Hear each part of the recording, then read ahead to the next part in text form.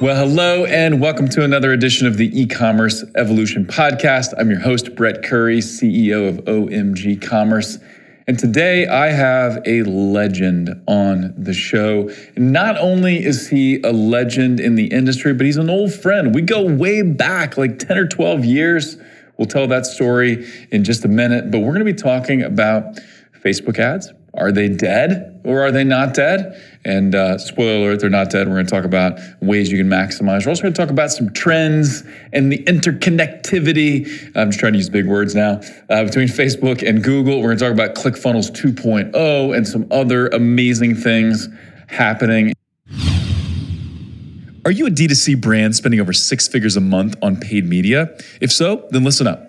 My agency, OMG Commerce, and I have worked with some of the top e-commerce brands over the years, including Boom, Native, Groove, Monin, Organifi, and dozens more. And every year we audit hundreds of Google, YouTube, and Amazon ad accounts. And we always find either significant opportunities for growth or wasted ad spend to cut, or both. For example, are you missing YouTube ads? Whatever you're spending on top of funnel Facebook, you should be able to spend 30 to 50% of that or more on YouTube with similar returns. So if you're spending $300,000 to $400,000 a month on Facebook, you should be able to easily spend $100,000 to $150,000 or more on YouTube.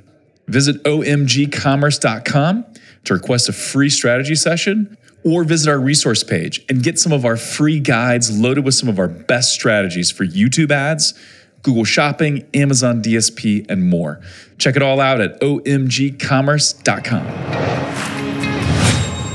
I want to welcome to the show a longtime friend, John Parks, who is the Chief Traffic Architect, which, if you're paying attention, if you're thinking, that acronym is CTA, baby, which totally makes sense for a marketer. So Chief Traffic Architect, John Parks. How you doing, man? Welcome to the show, and thanks for taking the time. Yeah, awesome to be here. Dude, I was so excited. I think you reached out to me on Voxer, right? Which is the old walkie-talkie app, which the only reason I ever got on that app was because of you and Russell Brunson back when we were working together. And I hadn't had it for years, but a notification popped up. I was like, whoa, it's John Parks. Did I suddenly teleport back to like 2012 or what happened here? But it was present day, and I was excited to get that message from you. But yeah, let's actually tell the story of how we met. So you're now celebrating how many years working with Russell Brunson? I'm in my 15th year now with Russell. I know, it's been a while. It's crazy. And so back in, I think 2009, 2010, I could check. I'm terrible with dates, but I think that's right. I partnered with Russell and you to launch an old project called .com Secrets Local. Right. It was super fun. It had a 3 or 5 year run. It was great. Yeah. And you guys were I remember meeting Todd and hanging out with Todd at some events in Boise, and you guys were just like kind of noodling on ClickFunnels. Because when did ClickFunnels launch? Yeah. Let's see. Pin me on a date. I'm gonna say we played around at 2015-ish. There was some you guys were just kind of like, but yeah, like we're working on something big. I remember you guys talking about working on something big. And I'm like, cool, I can't wait to see it. And something big was an understatement because ClickFunnels has been a monster success. And we focused in the e-com space, run an agency, but we use ClickFunnels. And a lot of our clients use, everybody knows ClickFunnels. Right. So I want to do this first, maybe. Can you kind of explain, what does a chief traffic architect do? What does a day-to-day look like for you, John Parks? Yeah, awesome question. So it's interesting as we've grown, because you've been with us since we were tiny. There was 3 of us in the office, and you're like, there you go. There's 3 of you. I remember one year I was there for Halloween. Me and Chris Brewer, my business partner, were both there. Brent Coe-Peters was there, and everybody wore costumes, and so we just made stuff up. Yeah. I put a big mailbox around my waist, and I went as lumpy mail. If you remember, the old 3D or lumpy mail. Absolutely. Anywho, yeah, crazy. That's hilarious. So back in the day, I'm trying to close this tab here just to make sure we don't get too crazy. So, no problem. Yeah, back in the day, when I was running just kind of all of the traffic. I mean, I had to produce the ads, write the copy, make sure the sales funnel got made, do the customer service. Like it was everything, right? And that was back in the day when you were on board, and it was crazy. But as we grew, we started to specialize more and more and more, right? And so we had to come up with this concept of a chief traffic architect, somebody who's like driving all of the traffic. Like, what are we doing organically? What are we doing paid? What are we doing, when it comes to branding and search? And are we doing anything offline, direct mail, all kinds of stuff like that? And it's like, who's this person that does all of that? And it's slightly different than the person who's coming up with the new ideas for offers and landing pages and stuff like that, because that's a different focus, right, in our company. So we have a team focused on putting up the new sales page, the new sales funnel, putting up the or even deciding what the Black Friday, Cyber Monday offer is going to be. All of that is in this channel over here. And so a chief traffic architect day to day is basically taking the pass from the funnel team and making it grow, making it rain, bringing in the sales. So it's like, so that's what we do all day long. Is we're iterating on ads that worked, looking at what works in other industries, bringing that back to the table, creating new images, video, getting copy written, trying it, failing, trying again, succeeding. That whole model of it's like a whole suite of media buying. Yeah, man, I love it. And I really like the way you laid it out there. It's thinking about all the traffic options that are available. Yeah. How do we optimize, maximize, really get the most out of that?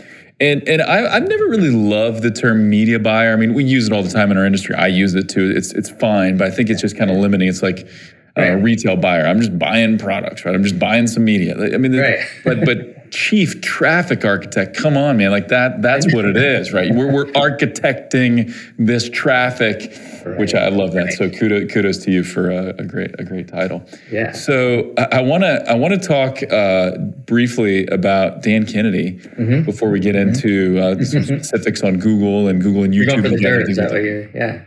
Yeah. So, and actually, so those that don't know, and if you don't know, it's because you're probably just new to the marketing world. But Dan Kennedy, he's like one of the godfathers of modern marketing, of direct response marketing. And in fact, talked about .com Secrets Local, where we all work together.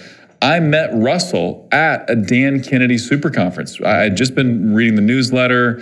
Russell wasn't as huge then as he is now.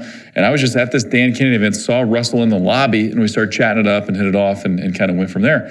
But so Dan Kennedy is what kind of made that possible. I read his newsletter for years, man. It really formed my marketing perspective. But I got to say, I was surprised. I think a lot of people were surprised. I thought Dan Kennedy was dead, right? So there was this time, and then you can maybe fresh me up on dates, but Dan Kennedy wrote this letter from what he thought was his deathbed, saying like, thank you, it's been a great run, whatever. Like, and I remember reading this letter, and I was just so sad. I was like, this was like, a guy who was a mentor from a distance, but a mentor for me. And he's dying, And then not too long ago, I'm on Facebook and I see a picture of Russell with Dan Kennedy, and I'm like, wait a minute, is that an old picture? Is that a new picture? Well, what's going on? And lo and behold, Dan Kennedy's not dead, and I just never heard that he pulled through his illness. He really was terribly sick, but pulled through that illness, and so you guys now bought that company, Dan Kennedy's company, Magnetic Marketing, the rights to that. So talk about what that experience has been like, and kind of why'd you do it, and what the vision is there. But yeah, just tell us about that. Yeah, it was fascinating because we were on the same train as you. Like he was dying, and then the next day we saw people publishing that it had happened, that he had passed. And so we were all sat in the office. We're like, oh, I can't believe it happened. This is, and in a way, a kind of revival as the legend, moves on to the next phase of his existence. And we're reading old Dan Kennedy books and stuff like that. And then all of a sudden it's like, wait, he's not. He's I call that, right? Yeah. No. And it was fantastic news. I mean, you can only imagine, it's like a Hollywood movie. But then I wish I knew the exact moment that Russell then kind of reached out and they started to mastermind this idea of combining, of hey, let me take on your business and help your legacy grow. And it kind of stemmed from that moment where we're like, well, now Dan's passed on into legacy status, right? He's a legacy. Well, well, not really. He's still alive. Well, let's make it a legacy anyway, right? So, we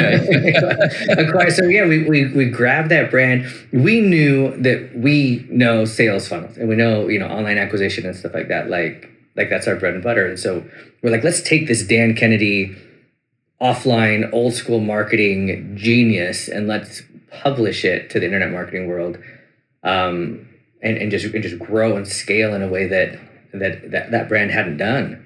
And so we thought it was the perfect match, bringing in a new demographic into our world that we hadn't reached before, as well as introducing the young bucks to this marketing legend of the past. So, in a really cool way to like reverse mature the brand, we acquired an old brand, and now we're a part of a legacy, right?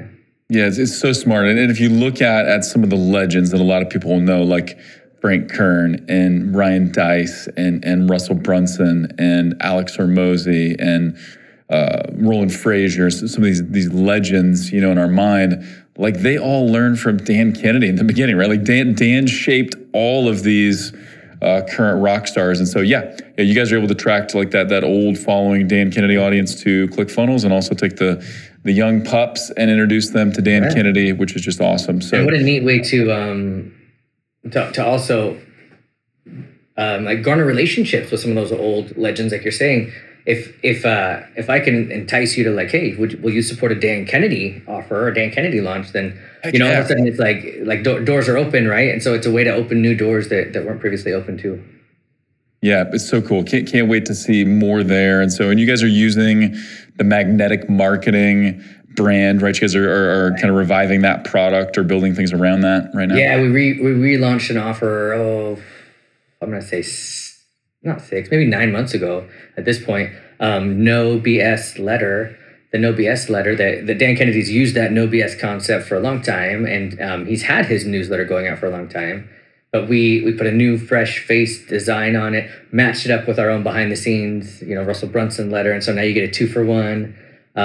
Twice a month you get these just dynamite marketing newsletters, and so we have been able to revive that brand and that not only the brand and revive the people who are already subscribed to the Dan Kennedy world, but bring our world into the Dan Kennedy brand, right? Which is kind of a cool thing when you acquire, is how you get a cross sell. Especially when you acquire a complimentary thing, you get that cross sell, and so you get kind of a double subscription happening, as well as we've been able to attract other JVs and affiliates who they're all about promoting Dan Kennedy. That's a thing that they want to stand behind. So totally, yeah, it really. I didn't even think about that, but it totally makes sense. Like if you're digging into affiliate marketing and joint venture stuff, which you guys have always been great at, this opens up a whole new realm of people to work with, or just a fresh excitement. Like, of course, I want to promote Dan Kennedy to my list. That type of thing. So that's awesome. Super excited to see where that goes and dig in more. And I'm just curious, has like Dan been by the office? Have you guys got to hang out with Dan, or I guess maybe not in the COVID world or post-COVID world? Right. He's a very interesting cat. We have been able to hang out with him when he comes to an event, like behind the scenes at our Funnel Hacking Live event. We can hang out with him. But he rarely travels here. But Russell does go travel there and hang out with him. Yeah, totally makes sense. That makes sense. Cool. All right, awesome. So let's get technical. Let's get strategic. Let's get tactical. Good. And so let's talk about Facebook. First off, let me ask you this, John Parks. Is Facebook dead? Because, I hear people a lot saying iOS 14 killed Facebook. Right. I'm mad at Zuck. Zuck's catching a lot of heat for a lot of things, and whatever, he'll probably be catching heat for forever. And the metaverse is silly, and just all kinds of stuff, right? So, but from your perspective, how are you viewing Facebook right now? And is it dead? Yeah, that's a fantastic question, and it's different if you ask a stock investor versus a chief traffic architect, right? Yeah, is the Meta stock growing? Is the growth curve still there? Is it? And the thing to realize is that it's saturated, right? It's hard to find places for Facebook to grow, but that right there by definition means it's a great place to advertise because it means they're omnipresent, right? They're everywhere. So everybody is still there, right? Right. Should you go out and buy Facebook stock? Well, I'm not a stock investor, I'm not going to advise you on that. But should you go buy ads on Facebook? Absolutely, you should. It's a fantastic place. And you and I were chatting earlier, and it's the concept that like almost every brand we work with, and a lot of them the ones that you work with, from what you're saying, 50% of their spend is in the Google suite and 50% is in the Facebook suite. And in those two monsters, you've kind of saturated everything. Yeah, totally. It's so interesting to me. And yeah, there are potentially issues with Facebook, right? Like one of them is, hey, young people aren't really on it. Like I've got some older teens and my oldest is 20 now. Like none of them really want to be on Facebook, but they're all on Instagram. So kudos to Zuckerberg for getting on Instagram, one and the same when it comes to ads. But yeah, it really does still come down to those two giants, Google, which includes YouTube, and Meta. And yeah, we got an advertiser that's spending 6 to 8 million a month on ads. And it's probably not quite 50-50, but I mean, Google and Facebook, those two are by far the biggest. And then you got native ads, which are a pretty huge chunk for this particular brand. And I'm focusing on one brand, but this is true for other big advertisers. And then you also get TikTok and Snap and some other things there. But one of the things we talked about, and this is not, I do not want to be a downer on TikTok, because I think I'm bullish on TikTok. It's a cool platform. It's growing. There's it's cool. I don't get on it for fun, but I think it creates some good opportunities. But I don't know anybody, big advertisers, I don't know anybody spending more than 10% of their budget on TikTok. Right. Most it's like 6 to 8% type of thing, which is fine. Like, and I think the way you said it was like, we spend a little bit on TikTok and it helps a little bit, right? Which is fine. Like, yeah, it's interesting. We do the same with Snapchat and with Pinterest. Those are kind of the three where we've been able to find some extra room. Is Bing too. I mean, we do advertise on Bing. Yeah, Bing is actually a great little add-on to what you're doing. Yeah. It can maybe 10% what you do on Google. Yeah. Right, giving us that 5-10% lift over here and there and over there. But Snapchat, mostly retargeting. Pinterest, we do some prospecting on Pinterest, and it is working for certain offers that we have. But again, it's a small piece. It's not anywhere near the size of what we spend on the. I guess it's now called Meta, right? The Meta ad suite or the Google side. So yeah. Yeah, I'm still not used to calling it Meta, right. but it'll happen more as we go. But yeah, okay. So let's talk about this for just a minute, and then I want to talk about your system that you and kind of inspired by Russell developed for Facebook ads. But let's talk a little bit about the interconnectivity or the connection between Google ads, including YouTube, and Facebook, and how do you see the two working together? Yeah, I love that. So Nicholas Kusmich, I'm sure you're familiar with him. He wrote a book, and I read the book on a plane once, and this interesting thing he brought up that I hadn't ever seen it this way. He likened it unto a swimming lane, right? There's people who swim fast, medium, or slow. And there's the fast swimmers, right? And they just take action. They see an ad, they click and buy, right? My wife accuses me of being that. And it's like, it's market research, babe. I got to see what this funnel's like. I got to buy the product. Yeah, right off. I'll use my business card, right? No, exactly. It's the people who are just like, it's the type of person that just sees and buys, right? And those are the ones that can, run a conversion ad on Facebook and you get them. That's great. It's fantastic. You're measuring your CPAs. You want, your average cart value is higher than your CPAs right there, right then and there kind of a thing. But then there's the medium swimmers who are going to think about it or need to see the ad a few times. Or then there's the slow swimmers, right? Who aren't getting any less of a workout. It just takes them longer to do it, right? Kind of concept. And those medium and slow swimmers find themselves elsewhere on the internet interacting with you, right? That's what's really interesting to realize. So when you run a Facebook ad, or whether you're on Instagram or Facebook or anything, you're running the ad, you immediately tend to focus on, well, how much did I spend and how much did it cost me to get that sale? But the other number that's right next to it in your stats is how many impressions did it have? How much reach did it have? And it can be in the millions, right? In the millions of video views, depending on how much you're spending, and the millions of impressions and stuff like that. Well, those, while nobody's necessarily clicking on those, or maybe they are. Maybe you could have hundreds of thousands of clicks too, and only so many turn into sales. Think about the amount of branding that's happening. Think about the literal reach that you're having there with those ads. And if the message is intriguing, and if you've got the right kind of hook, story, and offer, you might not be closing anybody but the fast swimmers, and the slow ones are finding you elsewhere, right? And so that relationship with Google Ad Suite, where then they might go to YouTube and search, well, tell me about this e-com, this e-com product, this new thing that I saw on Facebook. Or they might go over to Google and actually search for your brand. Or you might I gotta throw my wife under the bus on this one because it was really funny. I was looking over the shoulder. I mean, I love her to death, right? But I was looking over her shoulder as she was using the computer the other day, and I was like, go to this website. And so she opened up a new tab, and the new tab, in Chrome, and it just said Google, and there's this big old place down there right under the word Google. So she typed in the URL right there, and she clicked enter, and then it caused a search to happen, and then luckily the URL she was looking for was the first thing, and she clicked about. So like, there are people searching for your brand intentionally, unintentionally, and I am after watching that and watching how she uses the internet and how some of my parents use the internet, some of my neighbors use the internet, I'm convinced that unintentional search is a huge number. You know what I mean? It's a huge number. And right. We see this too, and I'll make it a little correlation here because I think this will help paint the picture. There's a lot of people that want to buy something on Amazon, but they still start on Google. And so we see this a lot with a lot of our Amazon brands where there are, hundreds of thousands of searches a month on Google of someone typing in this product and Amazon.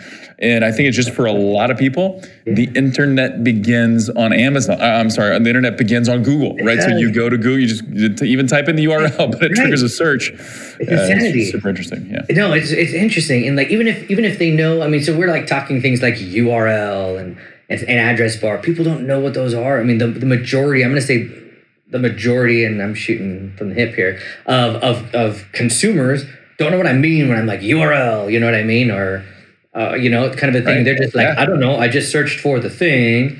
I searched for the soap, and I typed in the word Amazon, and then it just magically leads me to this place called Amazon where I buy the soap, right? Yeah, I Googled it, and then I got there. That's all. Right. That's all I need to know. If you survey them, that's what they say. And so the fact that you are just throwing out millions of impressions over here on the social media side, and then you're basically retrieving them on the Google side, those things work hand in hand. So with our budgets, we've noticed, we'll find this fantastic, cost to get the sales over here on the Google search side, right? And so we're like, well, we're going to take some of our budget off of Facebook. And you mentioned doing this. Some of my budget off of Facebook, because that's kind of expensive over there. And we're going to put it more on this Google search side. And it doesn't work because it throws the balance off. All of a sudden, you have so many fewer people getting introduced to your brand. And so, therefore, less searches. Yeah, I love that. We noticed that, as an agency, we don't run any traffic on Facebook, but we're big fans of it, obviously. And we'll notice that too, like say, hey, branded search is down this week. Did you guys do something different on Facebook? And oftentimes the answer is yes. Yeah. And so we immediately see that. Yeah. We've also seen a connection, a correlation between YouTube and Facebook. So as we boost spend on top of funnel YouTube, Facebook often performs better. If someone's going hard on top of funnel Facebook, often top of funnel YouTube works better. But we do a lot of measurement on YouTube brand lift studies, and once a client or once a brand gets to 30, 50, 100,000 a month on YouTube, we're usually seeing lifts of like 20 to 35% on their branded campaigns. And I'm confident, we haven't done the same study because we don't run Facebook, but confident the same numbers are true on Facebook, right? You start spending a certain amount, your brand campaigns, your lower funnel search campaigns are going to see a 20 to 40% lift. And so you can't just look at what are the, and I love that. I love the swim lane thing. I think I maybe heard that, but I've forgotten that. I love that analogy. I'm going to use that. But you can't just look at, okay, well, this campaign only closed so many people because it just got the fast swimmers, right? The medium and slow swimmers are being converted through other channels, but wouldn't have happened without your top of funnel efforts. So that is awesome. Good stuff. So let's talk about your DWELL method, DWELL, and it's an acronym. And, as marketers, we love acronyms, right? We love shortening things. There are more acronyms for marketers than any other group of people other than the military, right? We got CTR, we got CVR, we got ECR, which is the e-commerce conversion rate. We got CPAs, we got CAC, we got CTAs, right? Which now has a new meaning. And we even like to use our acronyms wrong too. I mean. Yeah. So give me an example. I know that. Oh, you mean what, your acronym? No. It's just funny because the accountants use CAC in one way, and the marketers use CAC, and it doesn't mean the same thing, True. Yep, CPA is not certified public accountant. It's cost per acquisition and things like that. But anyway, so explain to us what DWELL is, and maybe also explain why it's kind of got a double meaning. You'll talk through the acronym, but it also kind of means something else. So walk us through that. Absolutely. So Russell's written a variety of books, fantastic books, and in the books he talks about finding out where your target audience congregates, right? Finding out where they congregate, and it's an interesting concept because, like, if you think way back when, you brought yourself a literal soapbox and you find out where the people are congregated, you drop it down, stand on top, so you're 1 foot taller than everybody else, and you start shouting, and hopefully somebody would buy something, right? Or you'd be preaching or whatever it was, but the whole soapbox concept, because you were finding congregations, right? You were finding wherever they were, and they were there because they liked to be in the park, or they were there because you'd go to where you'd think your target audience best was. So in the internet world, you got to figure out where your people congregate, especially back when this concept was developed and there was things like forums, right? But they still exist, right? Now they're in the forms of Reddit, and things like that, where people still congregate around topics. Facebook groups or pages, likes, interests, right? YouTube channels and all kinds of stuff. They still congregate. So you got to find where they congregate. And so with that concept of congregating, I needed an acronym to help explain Facebook audiences, right? Because we teach a lot in the ClickFunnels brand. We have coaching programs, and we teach from stage at our own presentations and other people's events and stuff. So I needed a good acronym to teach these concepts that I developed. And so I kept thinking about, so I came up with dwell, right? DWELL. Where do your people dwell? Where do they congregate? So that was a way for me to remember it, and hopefully the audience too. Yeah, I love it. It will stick in my brain for sure, and I think for everybody else as well. And so really the acronym relates to audiences, right? And such a huge part of what we do as marketers, right? So the right message to the right person at the right time. Right. And so it's message, market, match. But walk us through that. So the D in dwell, what kind of audience are we talking about there? Okay, so this is when I teach Facebook advertising to people who really don't know it yet, or maybe they just want to learn this method. They forget all the different audiences available to them, right? So that's why dwell makes sense. So the first D in dwell is your data. What data do you already have? What's your data? Do you already have? Are you a pizza restaurant and you once put a fishbowl out and people threw their credit or their business cards in there to get a free topping or something like that? That's data. You have data. You've collected so many email addresses or phone numbers, right? That data audiences that you can then upload into Facebook as what's called a custom audience. So D helps you think data, and it helps you think, you got to start just like brainstorm it. What data do I have? Do I have data from a previous launch? Do I have data from 5 years ago? Do I have data from my fishbowl? Do I have data from my cousin's business, which is a lot similar to my business, and he'll share that list? Like what kind of data can you access? So that, obviously legally and ethically, what kind of data can I access?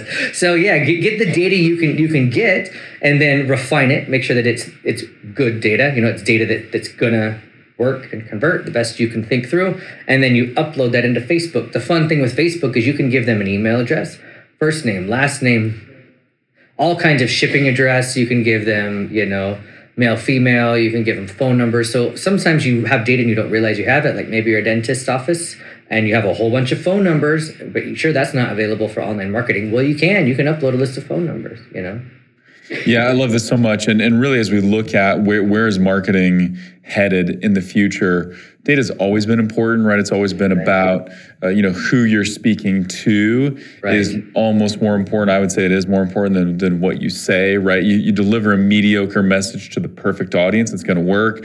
Right. You deliver the perfect message to a terrible audience, it's not going to work. But, with privacy changes coming, like the people, the businesses, the brands that have the most first-party data are going to be way ahead and are likely going to win. So get more first-party data. And actually, I think this is why you see Google's in a really good spot as far as first-party data. So all that search data, that's their data, right? You're giving Google that search data on google.com, first-party data, they can use it. Right? If you look at Amazon, all the shopper data and what you've bought and stuff like that, it's all done on Amazon. It's first-party data. They can use it. You've got first-party data too, and you got to put it to work, and that's the best place to start. So love that. So D is for data. D is for data. Data audiences. I like it. What's the W? Yeah. So I'll give this caveat as we head down. The first L is going to reference the other three as source audiences. Okay. So as you think about that, D is our first source audience. W The W is for website. What's happening on your website, right? And the you've heard the Facebook pixel, the Google pixel, the tracking things you can put on your site. It's the website. So what's happening on your website? Are people, all the people who hit your website, all the people who hang out longer on your website, people who go to the next page in your sequence. So all that pixel data is the second layer of audiences, and again, a source audience for the lookalikes we'll talk about in the first L. So the first D is that data. Grab all your data, refine it, upload it into Facebook. From purchasers, subscribers, right. Wherever you can get data about your customers. And then website. And then website. The people who are hitting the website, because they haven't necessarily given you data, but the tools are in place to let you capture it into an audience. Yep, right? Love it. Google has tools to do that. Yeah, Facebook too. So we got D, we got W, next is E. The E in the dwell. The E in the dwell is cool. It's the engaged audiences. Okay, so you've got your YouTube subscribers and watchers and stuff like that. You've got your Facebook page likers and sharers, and so you got this engagement. People that have engaged with video ads, like people that have watched a certain percentage of a video ad, you can put them into an engaged audience. There's all this engagement happening. Some of the coolest engagement audiences that a lot of people miss are on Facebook, on the Facebook and Instagram platforms. You can save a post. Some people are in the habit of doing it, some aren't. But a lookalike audience based off of people who've saved your post, or even advertising people who've saved your post, is a hot market. Yeah, it's a really interesting one that a lot of us just don't think about. It's smaller, but it's almost like a very refined buyer's list. It's really cool. So think about. I don't know that I've ever done that. Wait, is that just on Instagram? Is that right? To save Facebook a post? lets you too. Facebook. Yeah, really? Some people I've never done that on Facebook. I have had a 3 dots. That'll let you save. Okay, super interesting. So I have done that on Instagram, where I'll see like a Stoic philosophy quote or something, like, oh man, it's so good, I got to share that with my kids or my team or something. I'll save to collection or whatever.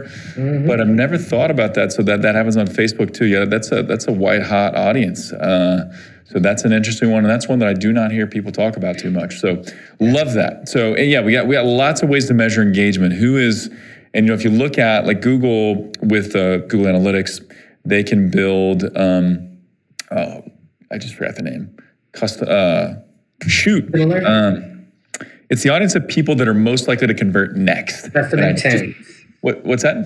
Affinity or custom intent? No, it's neither one of those. Those are both brilliant. But there's an audience that like you can, it's a smart audience that you can build inside of Google Analytics, and Google is saying, hey, this audience is likely to convert next because of what they've been doing. Yeah. That's really what they're looking at. It's certain levels of engagement, and then Google's saying, hey, I'm going to package all those people for you. But what you're able to do here with Facebook is say, like, okay, I want these types of engagement, because those people are showing that, hey, they're likely to convert if we just give them a reason to say yes and push them over the edge. So one thing we do with engaged audiences is we boost them, right? We intentionally grow those engaged audiences, and then we harvest out of it. So we have our organic social team, and they'll throw out posts, all the time, a couple times a day, whatever seems to be working organically to get maximum engagement. And then they'll notice a certain post has legs, right? When the other 3 didn't that week or whatever. On that one, they'll throw another $200 behind it and just grow the engaged audience, right? So 5,000 people watched this video. Well, let's make it 50. 50,000 people now watched it. And now we have this big audience that we can then throw conversion ads at, right? And so intentionally kind of bolstering those engagement audiences has been really helpful for us. It's super smart. So I love that, where you're looking at, okay, say 3 organic posts a day.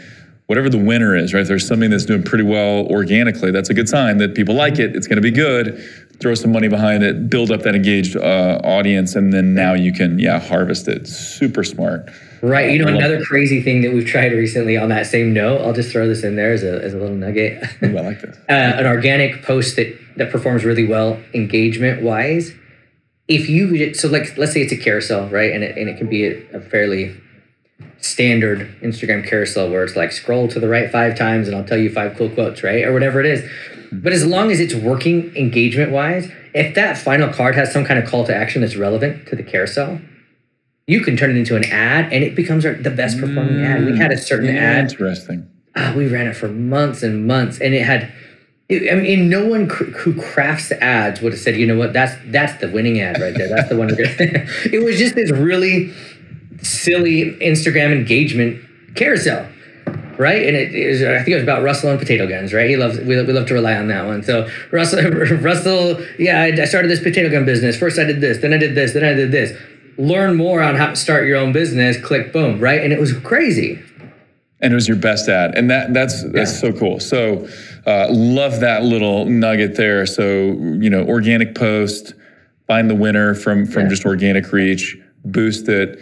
You find a real winner, say a carousel ad, just make that closing card a call to action, and voila. So that was a really fun one. But after we've built up these audiences, these data audiences, and we've scoured around and got our best ones, these website audiences and got our best one, these engagement audiences and get our best ones, the next letter in the Dwell acronym is L, and that stands for lookalike, or in Google it would be similar audiences, but that doesn't work from acronyms. So, Wessel, right. I don't know how that works, but the lookalike audience. And so these audiences then serve as sources, right? The seed audience for then these algorithms, whether it's the Facebook algorithm or the Google algorithm, to see who the type of audience you're looking for is, and go out and find more of them, right? Anywhere on Facebook, anywhere from 1% of the nation that's similar to you up to 10% of the nation that's the most similar. They've got all this data that you don't have. The algorithm has more data than we even know, and so they're able to go out there and just chug away at it. Yeah, that's awesome. So lookalikes, and then that's the beauty of these two platforms of Facebook and also Google is you build these profiles, engage those of your website data, and then build lookalikes, and often those are the audiences you can scale with. So I'll give you some caveats though on that fourth audience, that lookalike audience. Garbage in, garbage out, right? We learned that in elementary school when we had our little typing computer program class. So if the audiences that you're giving Facebook, if you're saying, hey, these are 10,000 people who liked my organic post in the last month, make a lookalike off of that, that's garbage, right? But if instead your engagement audience is all the people who've saved my post in the last 5 days, or something that's like really, really tight, then it's gold, right? Gold in, gold out. No one ever told me that in elementary school. Gold in, gold out. I like that better. That's way more motivating. Way more motivating. So you got to make sure you're giving really, really good seed audiences for those similars and lookalikes to work. Totally makes sense. All right, we've got the first four of Dwell here, but bring us home. What's the second L? Okay, the second L, and this is the one that you're supposed to ignore until you've paid attention to the first four. That's why it's at the end. And this is the one too many people resort to right out of the gate, and those are the provided interests that Facebook provides. So layering interests, right? An L for layering interests. Facebook has all these demographics and interests and stuff, and you can say, well, if they like Martha Stewart and they like home cooking, then they're probably going to like this new spatula I'm selling, right? But the thing is that you're just guessing at that point. You're taking the algorithm out of it, and you're just going like willy-nilly guessing. And too many people start there. That's not where you start. You got to start with the other ones. Yeah, you'll find some winners there, right? Like going after these broad audiences, right? In the Google ecosystem, it's in market audiences and things like that. And we love it. You talked about custom intent audiences or building audiences around what people are searching for. It's still going beyond your data and your customer stuff and similar audiences. You'll find some major wins there and some major opportunities to scale, but you also find a lot of stuff that doesn't work. And that's okay. Right. That's just part of it. But that's why you start with those other areas, exactly. Those lookalikes. Yeah. Yeah, you lean deep into your other audiences before, especially if I'm talking like you're starting a company, right? You've got $400 a month to spend. You're just trying to figure out where to spend it. It's not that last one. Yeah, totally makes sense. Yeah. Cool. All right, so we got our Dwell. Let's talk a little bit about. You told me about kind of a set it and forget it. You want to know about that? Concept versus never refresh. Yeah. So tell me about this. Yeah, absolutely. So another way I help beginning advertisers understand ads is that there's a world of prospecting and a world of retargeting. Two different kinds of ads, right?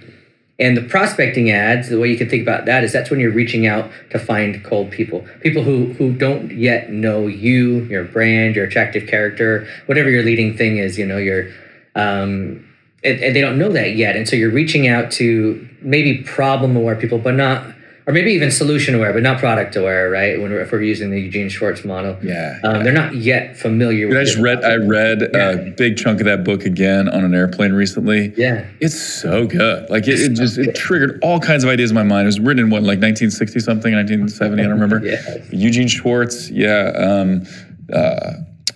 the name of the book? No, not Scientific. That's the other one. That's Jack Cable's. Breakthrough Advertising by Eugene Schwartz. Yeah, it's a masterpiece for sure. It's fantastic. Yeah.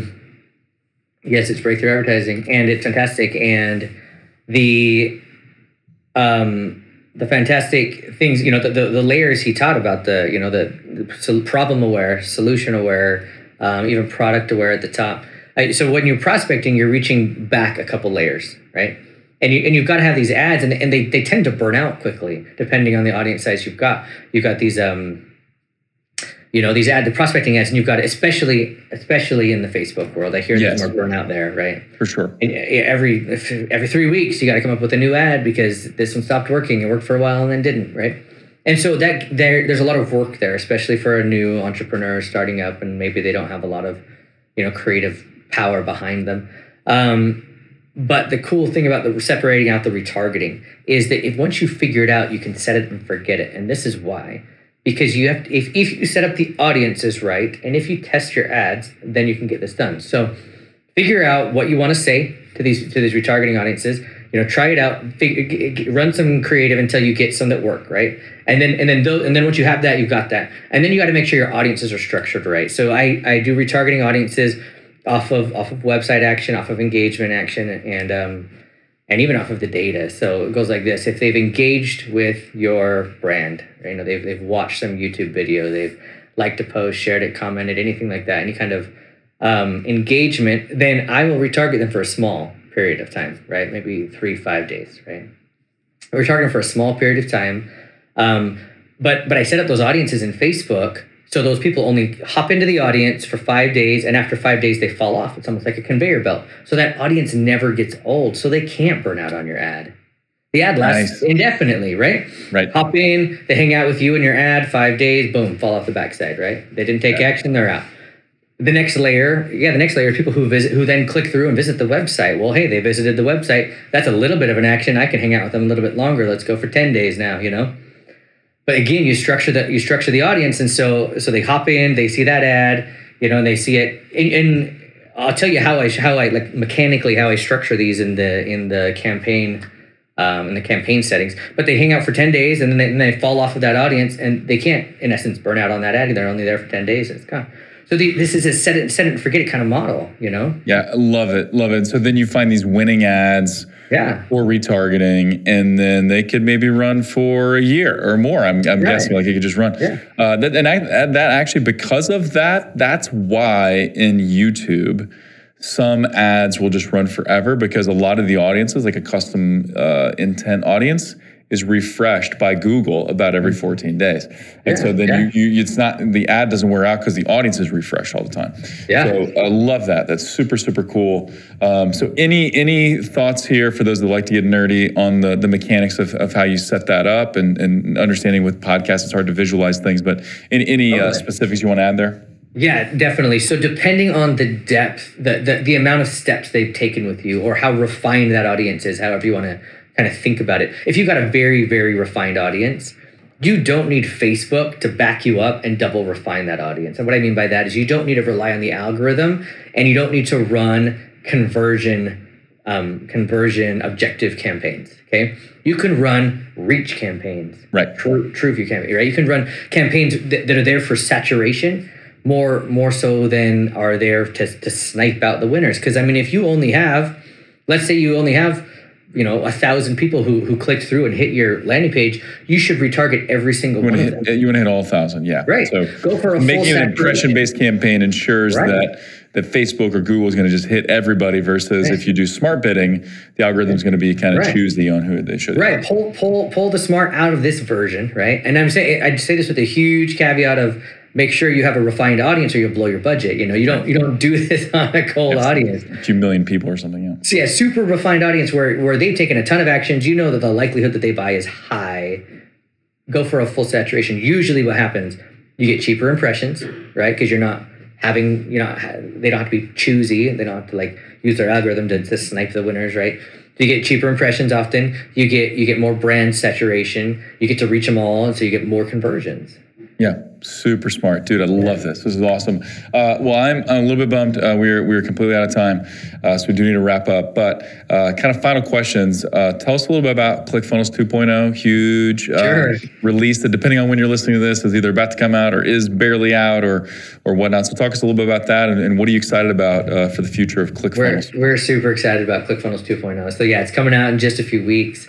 We're super excited. ClickFunnels 1.0 will still remain. People who are in there and loving it can still keep using it. And if they've got their pages built there, their sales funnels, and they love them, by all means, stay there. But just like Basecamp does, we're coming out with ClickFunnels 2.0, and it will also be an option. ClickFunnels 2.0 has like all the features you always wished ClickFunnels had in 1.0. You can build your blog on it. You can build your website on it. You can build your sales funnels in it. You can have brand controls. If your brand's purple and this exact shade of purple, you can brand the whole thing purple. You can make these static elements that are always there. Branding things, whether it's the website, the blog.